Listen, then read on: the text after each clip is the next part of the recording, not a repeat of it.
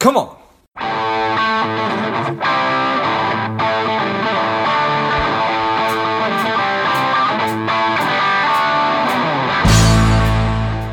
Spending too much time on social? Is your daily screen time over 2 hours? Are you a little bit overweight? Not saving enough money? If any or all of these are familiar, Strive could be for you. The Strive 2-week online bootcamp will help you to detox your mind, body, and money, getting you on your way to a happier, healthier, wealthier, and more confident life. Go to strivedetox.com, strivedetox.com, and get your mind, body, and money right. Welcome to Money Savage, a savage approach to personal finance. This is George Graubacher, and the time is right. Welcome to today's guest, strong and powerful Julie Kratz. Julie, are you ready to do this? I am ready. Excellent. Let's do this. Julie is the CEO and founder of Next Pivot Point. She is a certified master coach. She's the author of several books, including Lead Like an Ally. I'm excited to have you on. Julie, tell us a little bit about your personal life, some more about your work, and why you do what you do. Yeah, well, I am a speaker and a trainer focused on diversity and inclusion and gender equality in the workplace. Before I started all this, I was in corporate America for 12 years, leading teams, helping mentor and coach my employees, and worked in all sorts of different industries and functional areas. But through that experience, I really realized that I myself was kind of struggling to figure out, what to do in situations, about how to give somebody feedback and how to have hard conversations and, really how to engage people that were different than me. Because as I moved up in corporate America, it became really clear that people kind of looked the same, acted the same, behaved the same the further up you went. And I didn't see myself reflected in that, and I didn't see others reflected in that. So that's really, that was a call to action for me to really pursue my purpose in my life's work. So 6 years ago, I started my business, Next Pivot Point, with the intention really to develop women as leaders and help them pivot their careers to the next level.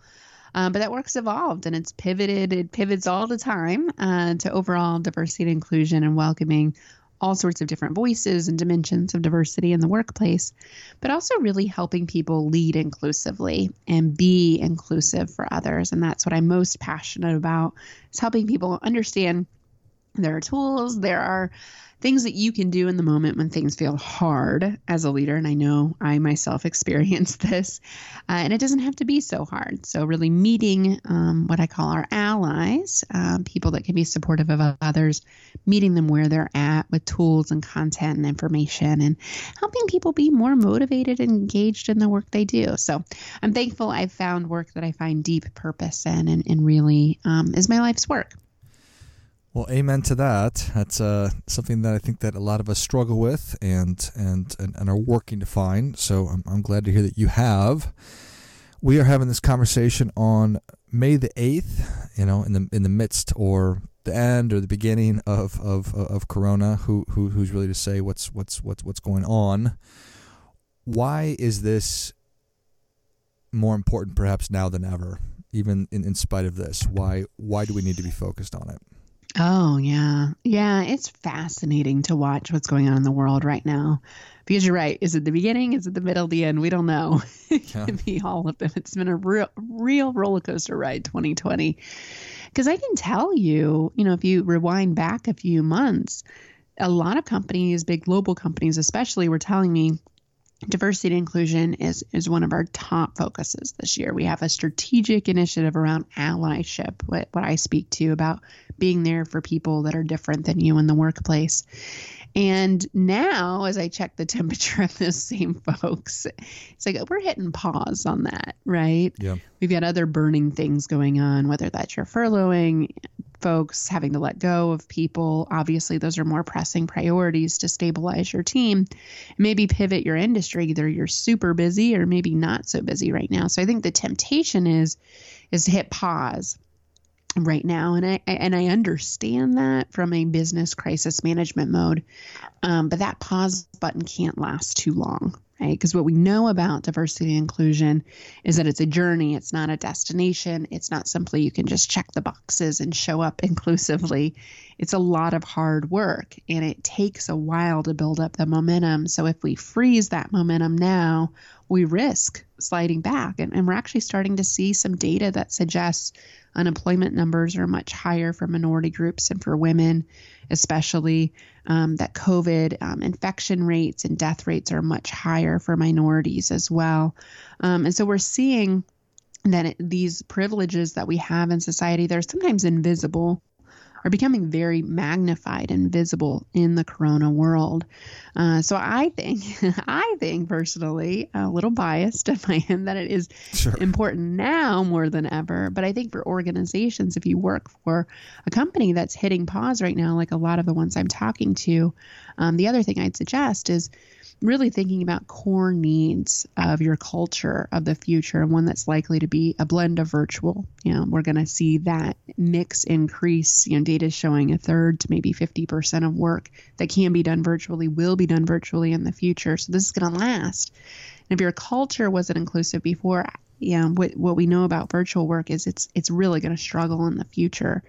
If you didn't have trust before, trusting people virtually is much harder, for example. Sure. And what people are telling us with my future of work study I'm working on right now is that ethical decision-making is paramount going forward for the future of work.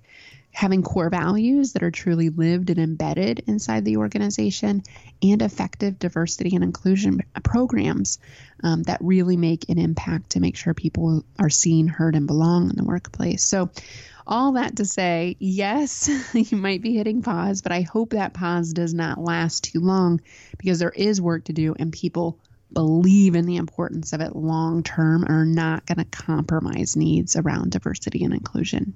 Yeah, well, I certainly appreciate all that. And I think that hopefully everybody can agree that diversity and inclusion is an important thing in today's world. It's a necessary thing in today's world. But if you were to, for lack of a better term, make the case of, I know that we're needing to pause, and we're needing to make sure that we're keeping the lights on and the doors open, but we also need to be focused on making sure that we are advancing diversity and inclusion within an organization. Yeah. What would that case be? Yeah. There's some really good data out there from the last recession, 2008. And they baselined companies that had diversity and inclusion programs versus those that did not. And we can point your listeners to this study. It's remarkable research that, again, has been around for quite some time, but has recently resurfaced, sure. Right? And back then, 2008, D&I wasn't a huge thing. So it was kind of, it's much, much bigger now, the focus. But they baseline companies, and over that period, 2008, 2009, 2010, when most companies shrank in size, that's what they found of the baseline kind of normal, not really doing much around D&I group. I think their revenue loss was about 44% over that time period. Now you compare that with companies like Salesforce and a few others that are very global, very focused on D&I in a very intentional way, and have been since their inceptions. Their cultures were built around this and staying strong through that. Their revenues actually increased by 14%. So that's a huge swing, right? And they had a good collective sample size of companies to measure. And we're seeing that now. We're seeing that I have a friend that's doing some research again on this future of work study, and she's baselined companies that have effective diversity and inclusion programs and corporate social responsibility back to the ethical and moral decision making. And she actually has run the regression and the p-values and all your statisticians out there, all the numbers you need to justify year over year revenues increase at a much higher rate when you have these programs, when you're actually diligently focused on this. So I would say, yeah, temptation, hit the pause button, save that budget for other more, pricey type of things. But you're risking the upside of diversity and inclusion. And the good folks, if anybody wants a business case for this, Harvard Business Review has a whole page dedicated to diversity. They just published an article today on this exact subject. Nice. And they've got reams of data that shows the business case. And just some key numbers I always share is teams that are diverse from a multitude of variables have 87% better decisions and 19% higher revenue rates. So those two numbers are very well known in the industry, and Harvard's reported on them. McKinsey and Company has reported on gender and ethnic dimensions of diversity, 20 to 40% higher profitability rates. And these have been around for years, these studies. So yeah, you might think it's not important. Or you might think, hey, this long-term investment will start to pay some dividends, whether it's revenue growth that you want or an investment return that you're looking for. But happy employees just produce better work and make clients happy. And keeping your employees happy and motivated right now, I don't know of any company that's not struggling with that. Yeah, well, I certainly appreciate that. Hard to argue with data from organizations like Harvard Business Review and McKinsey. So just to really try to boil this down for me, why is that organizations that are more diverse and inclusive have better results? Is it that we get just ideas from different people, for more people that are working on a problem and then providing additional solutions that maybe if it's the same kind of person you wouldn't be getting? Yeah. I mean, that's true anecdotally. I mean, that's a good example of a micro case for diversity. Essentially, a lot of times when I'm speaking, I kind of draw out this correlation. If you think about diversity at the beginning of, a causation sequence, or a correlation sequence rather, and there's different dimensions of diversity. So for your listeners, everyone defines this a bit differently. There is no one definition, but I generally say gender, race, ethnicity, sexual orientation, abilities. Those tend to be the big five that people identify as dimensions of diversity. So if you have all sorts of genders on your team, all sorts of ethnicities on your team, all sorts of abilities on your team, the idea is that you're going to be more representative likely of your customer base. And that's really where the work starts, is who do you want to serve in your community? Who do you want to be your ideal customer? What do they look like? What do they think like? What do they behave like? What are their lived experiences like? How are you reflecting that inside your organization? Okay. And having teams that reflect that is key. And not just the front lines, which companies actually do a pretty decent job of. It's as you move up in the organization. So we know the data starts to trail off at the middle manager, go up to the upper ranks, the C-suite, the board, et cetera, usually 80% white male. Most companies don't do business with 80% white male. So that's a problem, right? You're not mirroring your customer base. That's where I always like to start, is diversity on a team. If you get those different dimensions represented, you're just going to be more representative of your customer. So that at the core, that's why.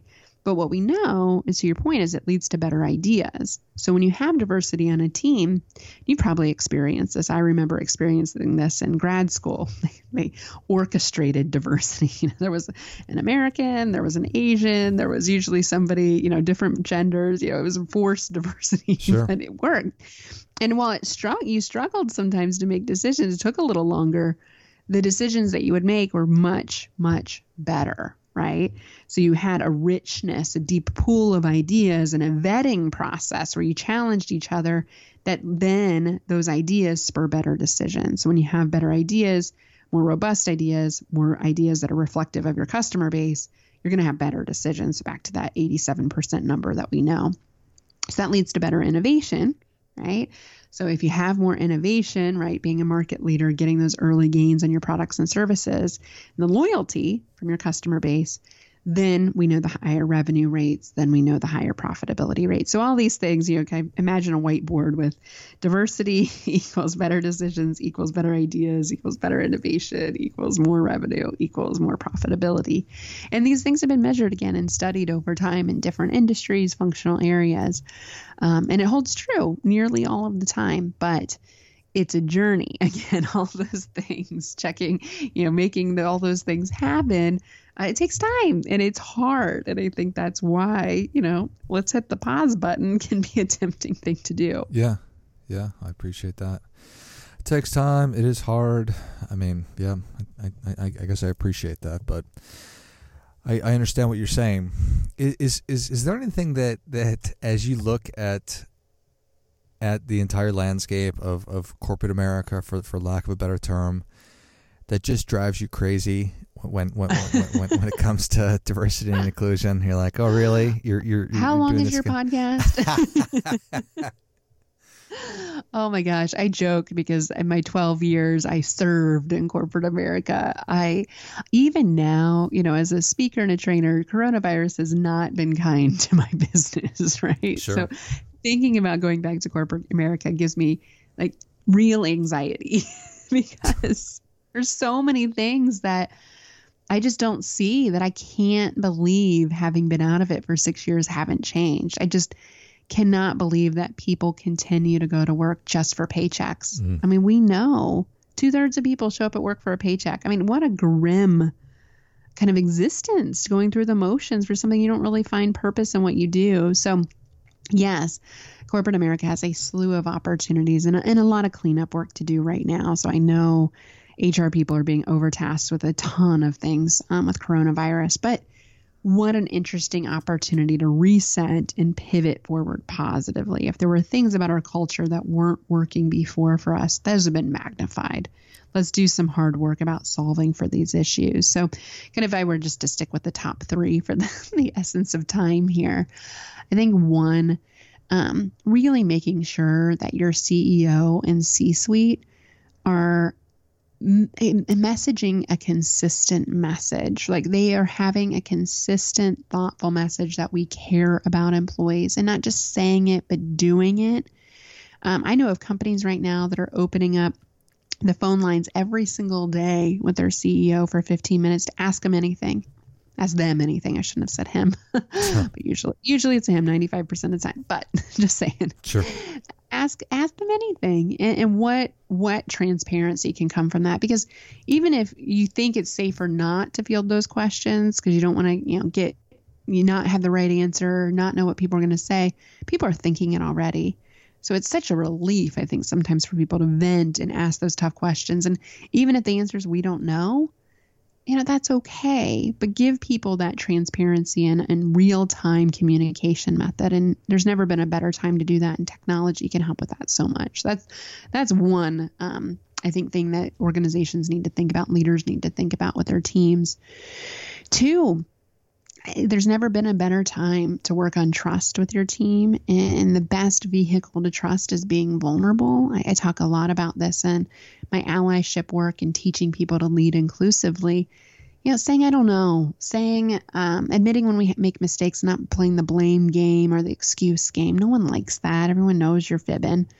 Admit your weaknesses, like just own up to them and your failures as an opportunity to move forward. So being a real human being at work, there has never been a better time to honor people as real people. I can't tell how many people have told me on Zoom calls they didn't even know their coworker had a spouse or a kid. And it's like, wow, like we were spending all these time together, didn't even know each other. That's sad. Why did it take a pandemic to get to know each other as humans? Like, can we build that thread through? I think leading vulnerably and just being your real human self candidly is a great way to continue that, to sustain that going forward. Then the third piece, I would just say, honoring people and meeting people where they're at. Most companies I'm talking to, most clients I'm talking to, myself included, are struggling with just day-to-day motivation. The days are blurring together. It's a lot of the same. Zoom fatigue is a real thing. Sure. So dialing into what gives you energy, what's happening, what was happening on your best days, what are the activities that you could really be doing. So I think it's now a calling for some self-reflection and perhaps pivoting roles.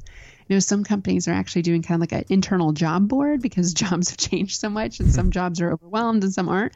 So you can like sign up for a project in a totally different part of the company, almost like a contractor. I mean, what a cool concept. Why weren't we doing that before? Yeah, like, great. Why did you have to like show up and do this job for 8 hours and, stamp this stamp even though no one needs it? Like, this is a real opportunity for disruptive change. And that I see in the model of the future. And trusting people to work from home virtually it's a good thing for diversity too. Thinking about the talent pool, it gets so much bigger if they don't have to be within a 30-mile radius of your office. No kidding. It's a good thing. So there's some good things that are going to come out of this. And I think companies that have clear communication, they're building trust and really getting people dialed in to their purposes and their unique values at work can really, we'll see a really nice other side of this. I love it. Love it. Well, Julie, Savage Nation is ready for your difference making tip. What do you have for them? Oh, wow. So the thing I'd love to leave listeners with is if this conversation resonated with you, and maybe, this is a bit of a different one for your podcast, I know.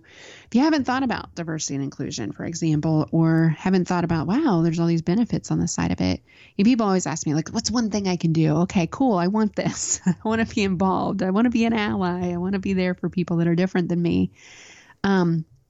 One thing that you can do very tangibly, and this is a really nice time to do it, take an inventory of your network. Okay. And I did this a few years ago and I didn't like what it looked like. So it's a bit of a vulnerable exercise, but you don't have to tell anybody if you don't want to. Just write down the top 5 people that you spend time with outside of your immediate family. Okay. So not the people that you have to spend time with, the people that you choose to spend time with. So those could be coworkers, those could be friends, those could be mentors, whatever. Just jot them down on a piece of paper.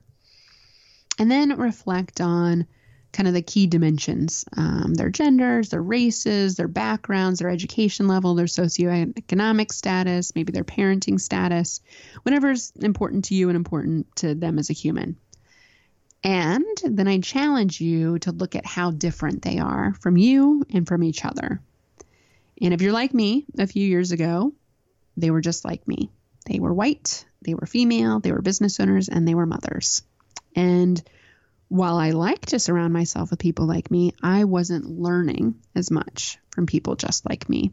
So I challenge your listeners, take an inventory. If you find yourself in the same boat I did, broaden it. Look for experiences to get to know people that are different than you. And that just sets the wheels in motion for all of the things we talked about today. So that's one thing you can do is just reach out to people, spend time in communities that are different than you, ask people that are different than you, who do you know that I should be talking to? And you just find your network becomes so much more robust. You learn so much more. You become a better version of you by getting to know people that are different than you. But human tendency, we gravitate towards people like us. So if your inventory looks like you, thinks like you, behaves like you, you're not alone. But what a great opportunity to pivot that going forward. Well, that is great stuff. That definitely gets. Come on. Julie, Jennifer. It's early in the morning here, folks. I think that's such valuable. I think that's such a valuable exercise right there. And the only way that you know the answer to that question is if you actually ask yourself that question. So going through it and really putting pen to paper, or however you can complete it, I think that's such a valuable thing right there. So I appreciate that very much. Julie, thank you so much for coming on. Where can Savage Nation learn more about you? Yeah, well, I try to keep it easy for people. So everything is branded Next Pivot Point. So that's my website, nextpivotpoint.com. Those are my social handles on Twitter, Facebook, and Instagram. Post regularly there. So if you like the data, and I'm always doing HBR focuses with the business case on diversity. So you can follow me, Next Pivot Point. And then LinkedIn, I post daily articles and videos and ideas to sustain that inclusive leadership journey. And you can find me there, Julie Kratz, Kratz. So I'd love to connect with you and follow your work as well. Perfect. Well, Savage Nation, if you enjoyed this as much as I did, show Julie your appreciation and share today's show with a friend who also appreciates good ideas. Go to nextpivotpoint.com. Find her on social media as well. I'll list all of those in the notes of the show. Thank you again, Julie. Thank you. And until next time, keep fighting the good fight because we are all in this together.